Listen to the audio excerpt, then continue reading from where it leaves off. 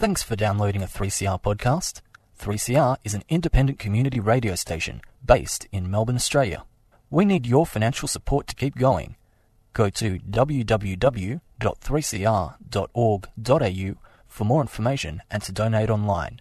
Now stay tuned for your 3CR podcast.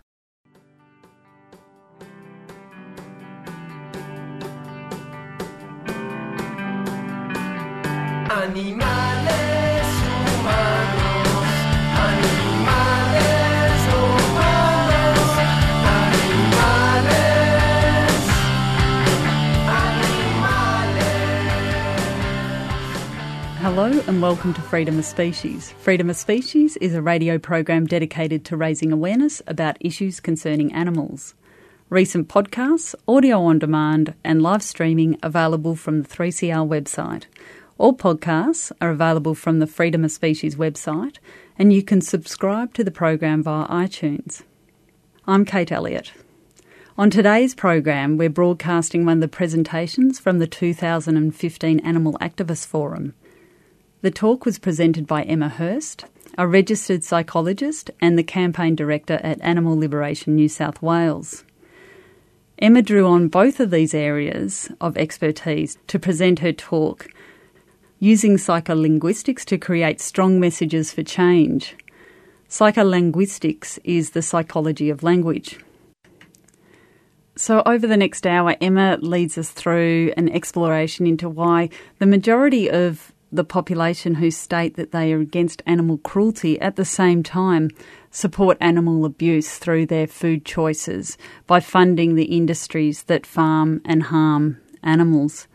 So every food dollar that is spent on buying animal products is also a dollar supporting animal harm. Emma uses her knowledge of psycholinguistics to analyse how the livestock agriculture industry has crafted strong messages to increase the consumption of animal products despite people's love for animals. But she also looks at the other side, so she looks at how the animal protection community, the animal protection activists, can use psycholinguistics to create their own powerful messages that will reduce or even eliminate the consumption of animal products.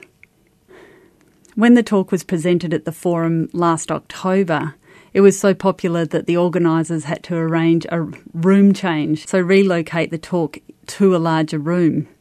And I got to say, upon listening to it again, there is so much in this talk that I'm glad that we can create a podcast out of Emma's talk so it can be listened to multiple times. There's so many gems in this talk that we'll be playing in the next hour to take away that sometimes you need to listen to it a few times. There's almost like a reference or a resource. So please stay with us. But before I do press play on Emma's presentation, I would like to mention that today is the National Day of Action to call for a ban on greyhound racing in Australia. Rallies are being held in multiple venues around Australia today, and it's timed in the hope of influencing the New South Wales Special Commission Greyhound Racing Inquiry. The recommendations are expected to be announced in March.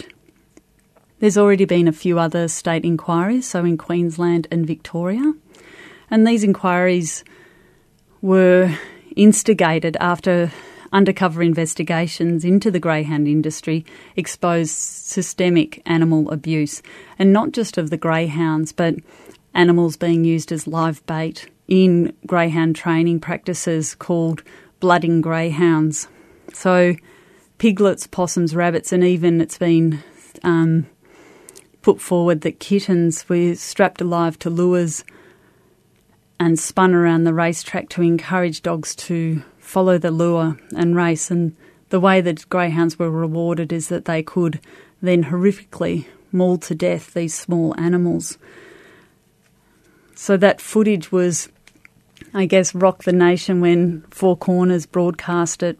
That program ended up getting a Walkley Award for investigative journalism.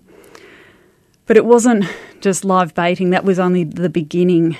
The live baiting was exposed to be widespread and that it was by the industry's most celebrated participants, so the big names of the industry, and the prize winners. But as I said, that was only the beginning. Once the spotlight was on this industry, we also found out a lot more horrific things about this industry, including that the industry kills around as many as 17,000 young and healthy greyhounds every year, purely because they won't make money. They also admitted that only 200 dogs every year will be rehomed by the industry-funded rehoming program. So with those figures, it's effectively Humane Wash, the rehoming program, for the lucky 200 dogs that actually make it into that program. What also became evident through further investigation is that racing in itself, for the dogs that do make it to the track, is extremely stressful on the dog's body, and hundreds of greyhounds die or are fatally injured every year on the racetrack. Animals Australia estimates it to be around about 5 dogs killed trackside each week due to career-ending injuries. There's a lot more about the local Australian industry that leads you to believe that this industry should no longer exist, that it should be banned. But we're also exporting greyhounds into the hands of the Macau Canidrome. This is called the world's deadliest track, where no dog leaves alive. Every dog that arrives at that racetrack will be dead within 3 years, and our government is approving those exports. So since the public attention on this industry, and even with the recommendations that we've seen so far in Queensland and Victoria, or especially from those recommendations, it is evident that this greyhound racing industry is beyond reform, that it needs to be shut down. We have done a program on this in the past. If you want to know a bit more about the background, there's a lot more to this industry that gives weight to the reasons why it should be shut down. You can visit our website. We've got that podcast on our website. It does feature one of our most requested tunes that I'll give another spin today in support of everyone who is taking it to the streets and calling for the barbaric greyhound racing to end, or we should more accurately call it the greyhound gambling industry to be shut down. So here it is. This is Maria Danes with Racing to Death. If I don't win today, I won't be here again. I've seen it happen to my friends. When their running days are done, will it be over for me soon? Can I come home with you? I'm a greyhound on the outside, with a big heart on the inside. I've run so many times, just a number on the lines, just another winning streak, just to gamble at my peak. But soon I will be late, I'll be out of this sad game. I'm a dog like any other, when my glory days are over. And I'm racing to death for the price of a bet. My life is at stake for the money you make. So spare me a thought on that ticket you bought.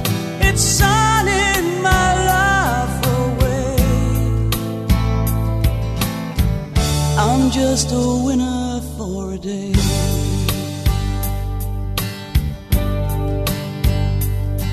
So here I am, I'm lost. I've seen the gun, I heard the shot. I saw my friend old Billy Jack, I saw them drag him on his back. I don't know who is gonna save me. Please don't let him take me. I'm a greyhound on the outside, with a big heart on the inside. And I'm racing to death for the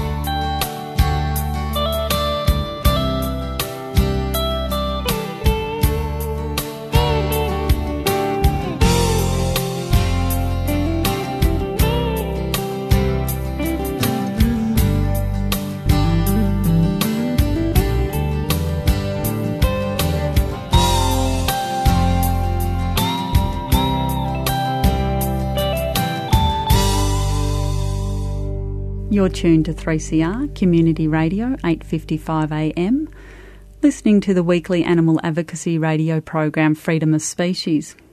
The tune you just heard was by UK singer-songwriter Maria Danes. Her commentary on the greyhound racing industry, it was titled, appropriately, Racing to Death. I also appreciate how she highlights that greyhounds are, like any greyhound guardian would know, are really gentle creatures that really just want to be loved and spend a bit of time on your couch. In fact, probably a lot of time on your couch. Coming up now on the program, we have a pre-recorded presentation by Emma Hurst, a registered psychologist and the campaign director at Animal Liberation New South Wales. She presented at the recent Animal Activist Forum back in October in 2015. And the title of her talk that you'll hear today is Using Psycholinguistics to Create Strong Messages for Change. So that's coming up. We'll just listen to a couple of 3CR community announcements and then the talk by Emma Hurst. Ceres in East Brunswick has a new state-of-the-art community kitchen. The kitchen is available to hire 7 days a week by individuals or groups who want to run a workshop or a course, hold an event, or just get together to cook with friends. Ceres is also running team building days and hens parties with a difference.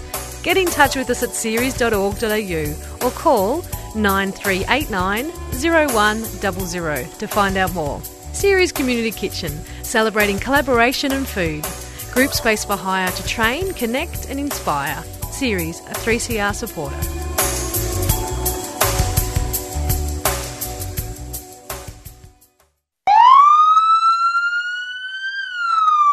Oh no. Freeze, fellas, you're under arrest. What do I do? Call a lawyer?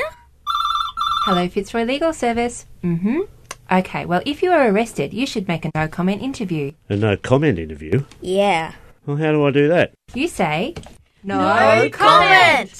To everything? Yes, except your name and address. Every other question you should answer with no comment. So if he asks me what colour my shoes are, I say no comment? Yes, you say, No comment! To everything? Yes, say, No comment! If you are arrested, exercise your right to contact a lawyer and say no comment. Fitzroy Legal Service, proudly supporting 3CR. So I'm Emma Hurst and I am the campaign director at Animal Liberation in New South Wales. I'm also a registered psychologist, so I completed my master's in health psychology. So health psychology is quite different to clinical or counselling psychology. Health psychologists are hired to run mass behaviour change campaigns.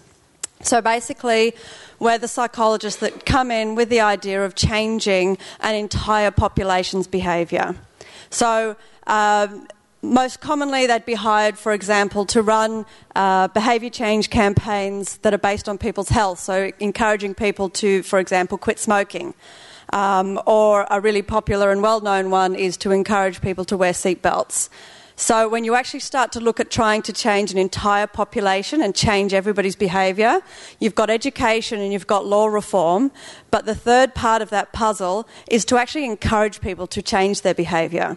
And the seatbelt one is a really good example because they changed the law, and then they did a whole lot of education to people to explain to them why we've made this new law that you have to wear your seatbelts. And yet the majority of the population still was not wearing seatbelts. And it wasn't until the psychology campaign became part of it that we started to actually find what people's values were, what they believed, and encourage them to actually make that behaviour change. So what I want to talk about today is framing and messaging. So what words that we use to try to change people's behaviour. When I talk about frames, there's two different frames that you need to be aware of. There's the frame that every individual comes with, and then there's the frame for your own message that you're going to encapsulate your message in. So when I talk about a personal frame, each one of us walks around with sort of like a frame. I sort of imagine it like a big picture frame. And that frame is based on your beliefs, the stories that you've heard, the things that you've been told, the way you've grown up, your own experiences. So for some of us, our frames might be quite similar.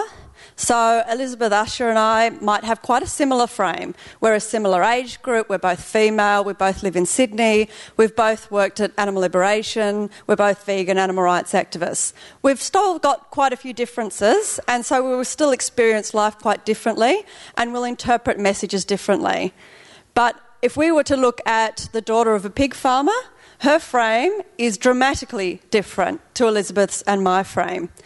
And what happens is that frame may actually change how somebody interprets your message, and they may actually interpret your message inaccurately based on their frame. So, when I talk about interpreting things incorrectly, a really good example of that is when we come to people with a fact. So when I say something to somebody that is factual, and I know it's factual, they may not understand it as being factual. So for example, if we look at this image, I'm not sure if you can see A and B. Can everybody see the second block in is A and this one is B? Do they look like they are the same colour or different colours? Different? If I create a border, you can now see that block A and block B are actually exactly the same colour. So this is just another optical illusion. We've all seen optical illusions. But if we look back at the figure A, they still look different, right? Even though I've given you the facts, they still don't look the same, correct? And I had a really good experience of this the other day. I was talking to a young man that was talking about bodybuilding, and he was a big, muscly bodybuilder, and I was talking about being vegan. He said, well, I can't do that because I'm a bodybuilder. You know, I need animal protein. And so I started to talk to him about plant-based proteins, and I started to talk to him about the Cruelty Free Festival, and that, you know, there was bodybuilders, Robert Cheek, coming from the USA, and he's enormous, and have a look at his picture. And I was talking about it, and I was talking about, what makes you think that animal protein is superior to plant protein. And I looked at his face, and he was completely and utterly confused, and it didn't matter how factual the things I was saying were, he still didn't believe me, because he was so convinced 100% that to be a bodybuilder, you had to have animal protein. So nothing I was saying was actually penetrating. It wasn't sinking in. And there's been a lot of research on that in psychology as well. They actually had a whole group of people that had various beliefs, religious beliefs, other beliefs like aliens, and they collected all the facts against that person's belief. And they had them in groups, and so they surveyed them on how strongly they held their beliefs. Then they sat them down and they gave them every fact that proved that their belief wasn't true. Then they surveyed them again at the end to find out if their belief had changed. And every single one of them held more strongly to their belief, despite all the facts that had been given to them. So this is something that's quite strong, and that's why quite often if we sit there and have a factual argument with somebody, it doesn't work if they don't quite believe it. The other thing to remember is that people can believe two things at once, even if those two things conflict. So something like absence makes the heart grow fonder, or out of sight, out of mind. We might believe both of those statements. Probably a more common one amongst animal rights groups and animal rights people is, I love animals, but that person eats animals. And we've often heard animal rights people say, well, you can't love animals because you eat them. So they're not lying that they love animals, and they're not just pretending and they actually hate animals and they want them to die. They've got two beliefs that don't quite marry up. So they've got a belief that I like animals, I don't want animals harmed, but then they've got a set of other beliefs. And I've heard a few people talk about some of those most common beliefs throughout the day and yesterday. So things like, I have to eat animals for health, or it's natural and it's normal. So sometimes they are holding these two beliefs and they conflict. And what happens is, when we expose something, so say Animal Liberation suddenly exposes mass animal cruelty at a slaughterhouse next week. suddenly a lot of people become aware that they've got two beliefs and that their behaviours don't match one of their beliefs. So one of those beliefs is, I'm against cruelty to animals. And suddenly they realise that their own behaviour doesn't actually they're not following their own values and their own beliefs. And that creates what's called cognitive dissonance. So we're putting people into a state of cognitive dissonance. They feel uncomfortable. They know that their behaviours don't reflect their beliefs and their values. So at that point, something has to happen. And remembering 96% of people are against animal cruelty, but 92% of them are still funding for it to continue. So we know that most people are against animal cruelty, but for whatever reason, the beliefs that it's okay to do this are overriding that belief that animal cruelty is wrong. So a few things can happen. They can either change their behaviour, which is what's happened to the majority of us in this room. If you weren't born a vegan, at some point you probably reached a state of cognitive dissonance and you realised that your behaviour didn't reflect your values. So you made a decision to change your behaviour. Sometimes the opposite can happen. Sometimes we can convince ourselves that something that's actually immoral is actually okay. And we can do that through things such as denial. So the footage is from the US, or that doesn't happen here in Australia. Often there's a very strong belief that Australia has the best animal welfare in the world. We often hear the industry saying that. Minimisation, so that was just a rogue operator, or I only eat free-range animals. Passive aggression, so general negative feelings towards vegetarians. Isolations, if you have somebody that might delete you on Facebook because they're sick of seeing all the posts you write about animal cruelty, so they're trying to isolate themselves from being exposed to that, to get rid of that feeling of cognitive dissonance. Repression, so pushing the ideas out of their mind. And humour, so making fun of vegans and making fun of killing animals, which we've all been exposed to quite a lot. The good news, however, is that these feelings of dissonance reflect a fundamental discomfort with animal cruelty. So somewhere that value and that belief system is sitting in 96% of people.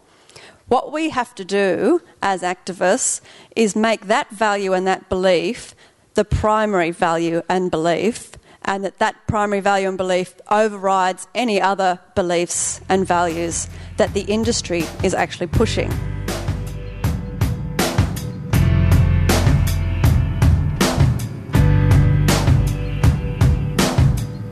Sun is high up in the sky in my car, drifting down into the abattoir. You see what I see, dear? The air grows heavy. Listen to your breath, entwined together in this culture of death. Do you see what I see, dear? Slide on over here, let me give you a squeeze to avert this unholy evolutionary trajectory. Can you hear what I hear, babe? Does it make you feel free?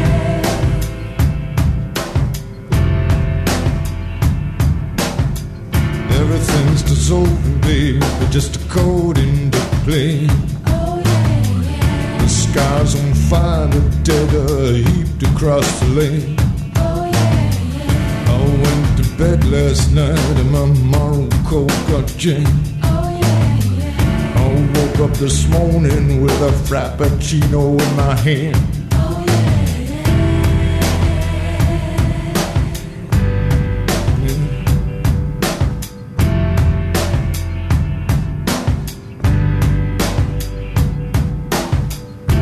Kissed you once, kissed you again.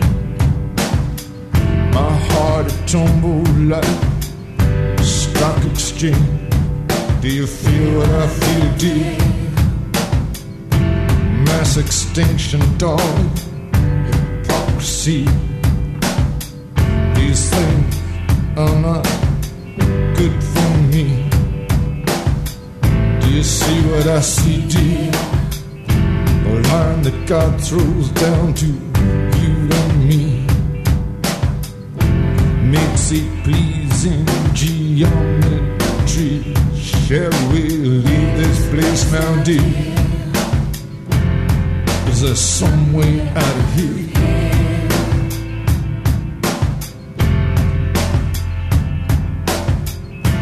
Wake with the sparrows and I hurry off to work. The need for validation, babe, gone completely berserk. I wanna be a Superman, but I turned into such a jerk. I got the abattoir blues. I got the abattoir blues. I got the abattoir blues. Right down to my shoes. Down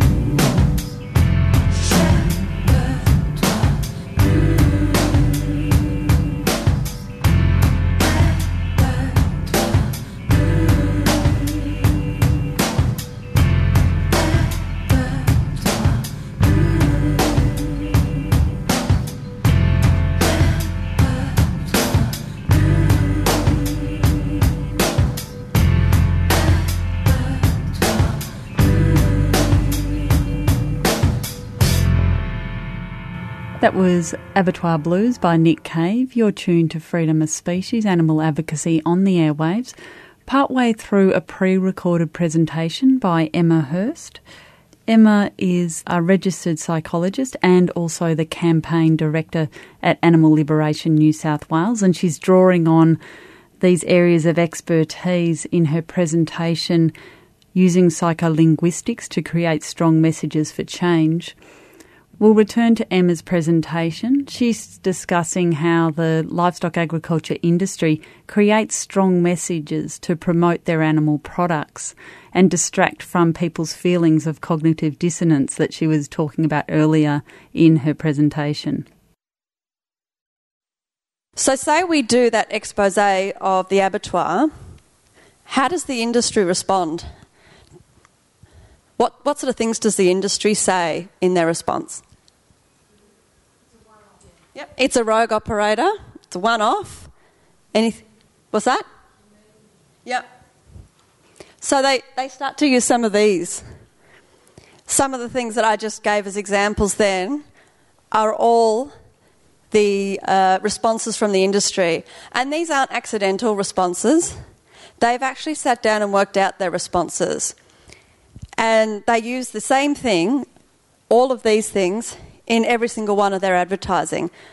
They use, so they play on the idea of cognitive dissonance. They play on the idea that people want to be able to deny it, to minimalise it, to isolate themselves from it. They use humour. And they pull on only a very small number of values. So if we have a look at some of their advertising, what does this ad play on? A little bit of humour. Yep. And Yep. So they're playing on the value of health, and that gets rid of the cognitive dissonance, obviously, by saying that you have to have it. You know, it's something that's essential for human beings. So it's playing on that belief system. And the other thing as well is it's still an essential part. Essential, healthy, and of course they often use this whole idea of things being Australian. Again, healthy. And this one also plays on something else. Tradition. Yep. Normality. It is so normal for human beings to eat meat that it's been happening for millions of years. This is completely normal, completely healthy, essential. So I'm not sure how well you can see that, but that's Sam Kekovich giving a young boy a bit of lamb. And the T-shirt says vegan and proud. So what are they using here? Yeah? Yep. So the humour, passive aggression towards vegan and vegetarians. The normal looking kid, yeah. But they're also doing something else quite clever, is they're saying that, the drive to eat meat is so natural and so normal that this child that's never seen meat before goes straight to get the flesh, and the child's smiling, the child's happy, because it's so normal and it's so natural. Again, the same idea. We've got the Australian flag, so we're seeing that whole Aussie value thing again. We're seeing humour. The other thing they play with is families and children. Again, families, children, health. So the values that they pull out is health, family, and being Australian. That's the three main values that they will pull through every single one of their ads. And every single ad that you ever see from the meat and dairy industry and the egg industry will pull on those values every single time. And it's that whole idea of the great Aussie battler, and that we're all Australians. And if you're an Australian, you eat meat. If you're a strong, healthy person, you eat meat. If you're part of a family, if you're a mother giving and caring for your children, you eat meat and you provide your children with meat. It's the same message over and over and over and over and over again. Frames, though, I talked about two frames. So the frame is affected as to how we receive information ourselves, but we also choose the frame that we put our own message in. So it's kind of the bubble that we put our own message in when we actually push something out there. So I just want to give a couple of examples, and because sometimes it can be as simple as a word. If the federal parliament decided to call an election and the Liberal Party said, if you vote us in this time, we will provide tax relief for all Australians. That sounds like a very positive thing, doesn't it? Why does it sound positive? Getting money back? Yes, absolutely. So they didn't say we're giving everyone tax breaks or we're going to cut tax. They said tax relief. If I say I'm going to relieve you of something, that means I'm going to take a burden away. In reality, if the Liberal Party was to provide tax relief or a tax cut, they would probably be choose to cut pensions or to reduce care for disability or something like that. That's where this tax relief would actually come from. But it's that use of that word relief that makes it seem that much more positive. A couple of animal-based ones, and I'm going to give my favourite one first because it was, as much as we lost the ag-gag debate in New South Wales, there was one thing that we won, is that we framed the debate. And whoever frames the debate wins the debate. And so we won the debate, but we didn't win the bill. Does anybody know what Senator Back's federal bill was called? Animal Protection Bill. Yeah, a few people called it out. So, I mean, how absurd is that to call it an Animal Protection Bill? Now, if animal groups hadn't already framed the bill as an ag-gag bill, then the media would have fallen back to calling it the Animal Protection Bill. And the media interviews would have gone along the lines of animal groups saying, well, this Animal Protection Bill does absolutely nothing to protect animals. In fact, all it does is etc., etc. And we keep saying Animal Protection Bill. And people who are half listening are absorbing Animal Protection Bill. And people think, well, it can't be that bad. But because we'd already framed it as ag-gag, then the media referred to it as ag-gag. In fact, no media ever referred to it as the Animal Protection Bill. Everyone referred to it as the ag-gag bill. And there was a wonderful interview with Senator Chris Back, and he kept referring to it as the ag-gag bill. And he said, this isn't an ag-gag bill. If it was an ag-gag bill, we would be gagging activists against agriculture. So it's not an ag-gag bill. I thought, just keep saying it, sweetheart, just... Because anyone that's listening, and they've done research on this as well, they found that if you talk about something and you're framing it in the way that the enemy has framed it, they will misunderstand your message. So if you start talking about something that people already perceive as positive and you start talking about it negatively, they won't actually understand what you're saying. So they'll only absorb part of that message. The opposite of that is something like free range. So what does free range entail? Just the words alone. What does that mean to most people? Freedom. Ranging. Very, very positive terms. So they have framed a form of farming as free range. So if we were to do an interview and to say, oh, free range is no good, in fact, free range is terrible and this free range farm, etc., people who are half listening won't actually absorb what we're saying. Or it's like the little graphic that we had with the optical illusion. It doesn't match all the information that we've otherwise been told. What we're saying is free range is bad. It's like saying, freedom and, life and renewal and relief are all bad things. It doesn't actually make sense, so it's very difficult for people to absorb it. And a much more appropriate term than free range would be something like partial confinement system. So if we started to say, well, this partial confinement system, and the farmers started to call it free-range systems, then we're going to start to create a proper debate as to whether free range is actually humane. So know what frames that they've created and never use them. The problem we've got at the moment is that the industry has created very strong frames and they've been using them for a very long time. So it's very ingrained and it's very difficult to change those frames now. But once we know what frames they are using, then we can start to actually challenge them.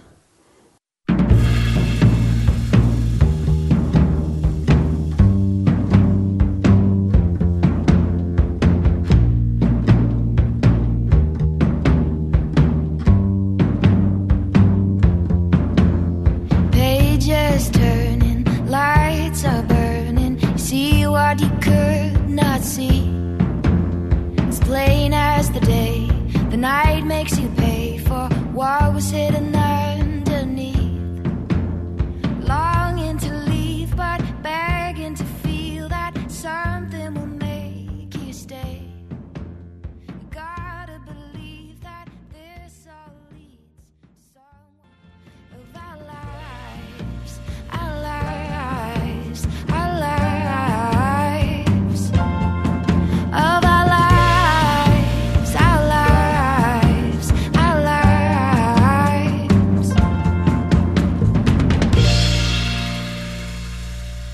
Sarah Blasco with We Won't Run. You're on 3CR, Community Radio, 8:55am, or perhaps you are live streaming the program via the internet, so via the 3CR website. You can do that, or you could listen to your favourite program at any time during the week by using the audio on demand option, also available from the 3CR website. But right now you are listening to Freedom of Species Animal Advocacy on the airwaves, and we are at the final leg of a presentation that we're broadcasting today that was originally presented at the Animal Activist Forum back in October in 2015. The presenter is Emma Hurst, who is a registered psychologist and also the campaign director at Animal Liberation New South Wales.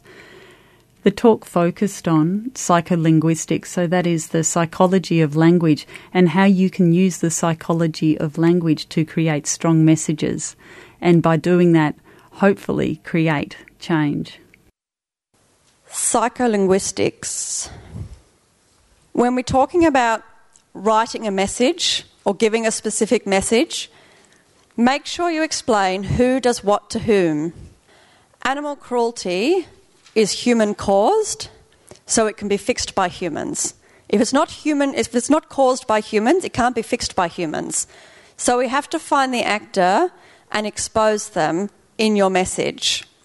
So your sentences have to convey that people do things. And I know this sounds really simple, but when I look at some of the things that I've written over the years, I see statements like, there was a letter I sent out on behalf of Animal Liberation, and one of the sentences said, it was talking about the ag gag, and it said, this bill will be devastating for animals or something. Now, the bill's not going to be devastating for animals. The bill is just words on paper. What I should have written was something along the lines of, the National Party has introduced a bill that will be devastating for animals. and it's much stronger. So bills don't damage animals. This year won't damage animals. It's people. So we have to find the actor and point them out.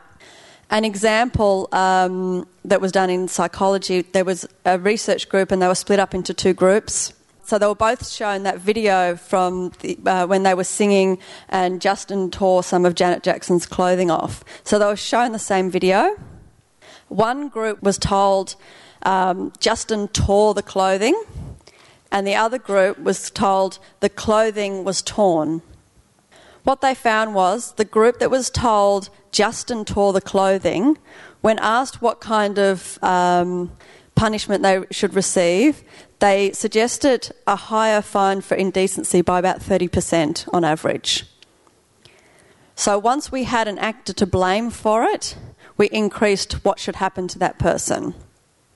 So we need to convey that problem with animal cruelty is human-made. Metaphors. When we're creating messages, we need to think about what it is we want people to think at the end, what we actually want people to decide. So when we start to create the messages, you need to think all the way to the very end as to what conclusions do we want people to actually draw from this message. So in another study, they had different groups and they started to talk about crime. So one group was given statements about crime such as, we need to fight crime, we need to get tough on crime. And when subjects were asked, how are we going to deal with crime in this city, they came up with harsher punishments as the answer to crime. The other group were given crime statements that had a disease metaphor. So they were told that crime is spreading, that it's infesting our streets or plaguing our city. Subjects came up with preventative solutions to crime, such as after-school care centres, because when we think about disease, we try to prevent disease from occurring. So depending on how you actually start to frame your message and add in metaphors will change how people conclude your message. This is the last thing I want to go over. If you are interested in it, I've got a small number of copies of this actual slide, but it's also available at Story-Based Strategy, and I also recommend that people go to the changeagency.org as well. The Story-Based Strategy, they have some fantastic resources, so I strongly encourage you to go through it, but I just wanted to go through one. This is called The Battle of the Story. The Battle of the Story looks at the elements of the story, and it looks at their story and our story. So what is the story that industry is selling? So when I talk about the frames people had and the stories that they've heard industry story and they've heard our story. Or they may not have heard our story and have only heard the industry story. So this is a really great way to have a look at the different elements of that story. And so you really need to take a step back, because when we're looking at industry story, we're not looking at whether it's correct or not. We're just looking at what are they actually trying to sell? What is their story? So if we look at the conflict, we ask, how is the problem being framed? So how are the industry framing animal rights groups? So they're framing us as things such as terrorists or frightening people. Who is the conflict between? So they might say that the conflict is between them and us. Are they good guys? Are they bad guys? And what's at stake? So their livelihoods are at stake.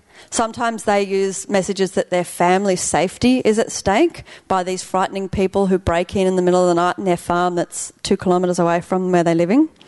Characters, so who are the victims? And when we start to break down these stories, we start to see some interesting things. So obviously the farmers see themselves as the victims and their children. But when you start to think about it, another message that they send out is that the animals are victims. So often we see in the media them saying things like, oh, these activists break in and then they spread disease and all these animals die, and, you know, the activists don't understand what they're doing and they're not taking biosecurity, and all these animals are stressed because people are coming in the middle of the night, and that's why they look so stressed and upset in the footage. So they're actually creating a new message that animals are the victims from the animal rights activists. Imagery that they use. So what sort of metaphors are they using? Are they using specific symbols or examples? So things like in the US, they love the idea of the balaclava to try to make activists look even more frightening, like there's something to hide. Foreshadowing. So how does each story show us the future? And what is the vision the story offers? And how things will be if the conflict resolves? So we go through each of those stages and really start to nut out, and you can do it for very specific stories as well. You could look at that specifically for dairy or specifically within the egg industry. And then you look at your own story as well. So how do the change agents or the advocates, how do we frame the story? And when you break each one down, then you can start to look at a few things, like what assumptions? Are there unstated assumptions in our story or in their story? What does somebody have to believe to accept that that story is true? And what values are reflected in that story?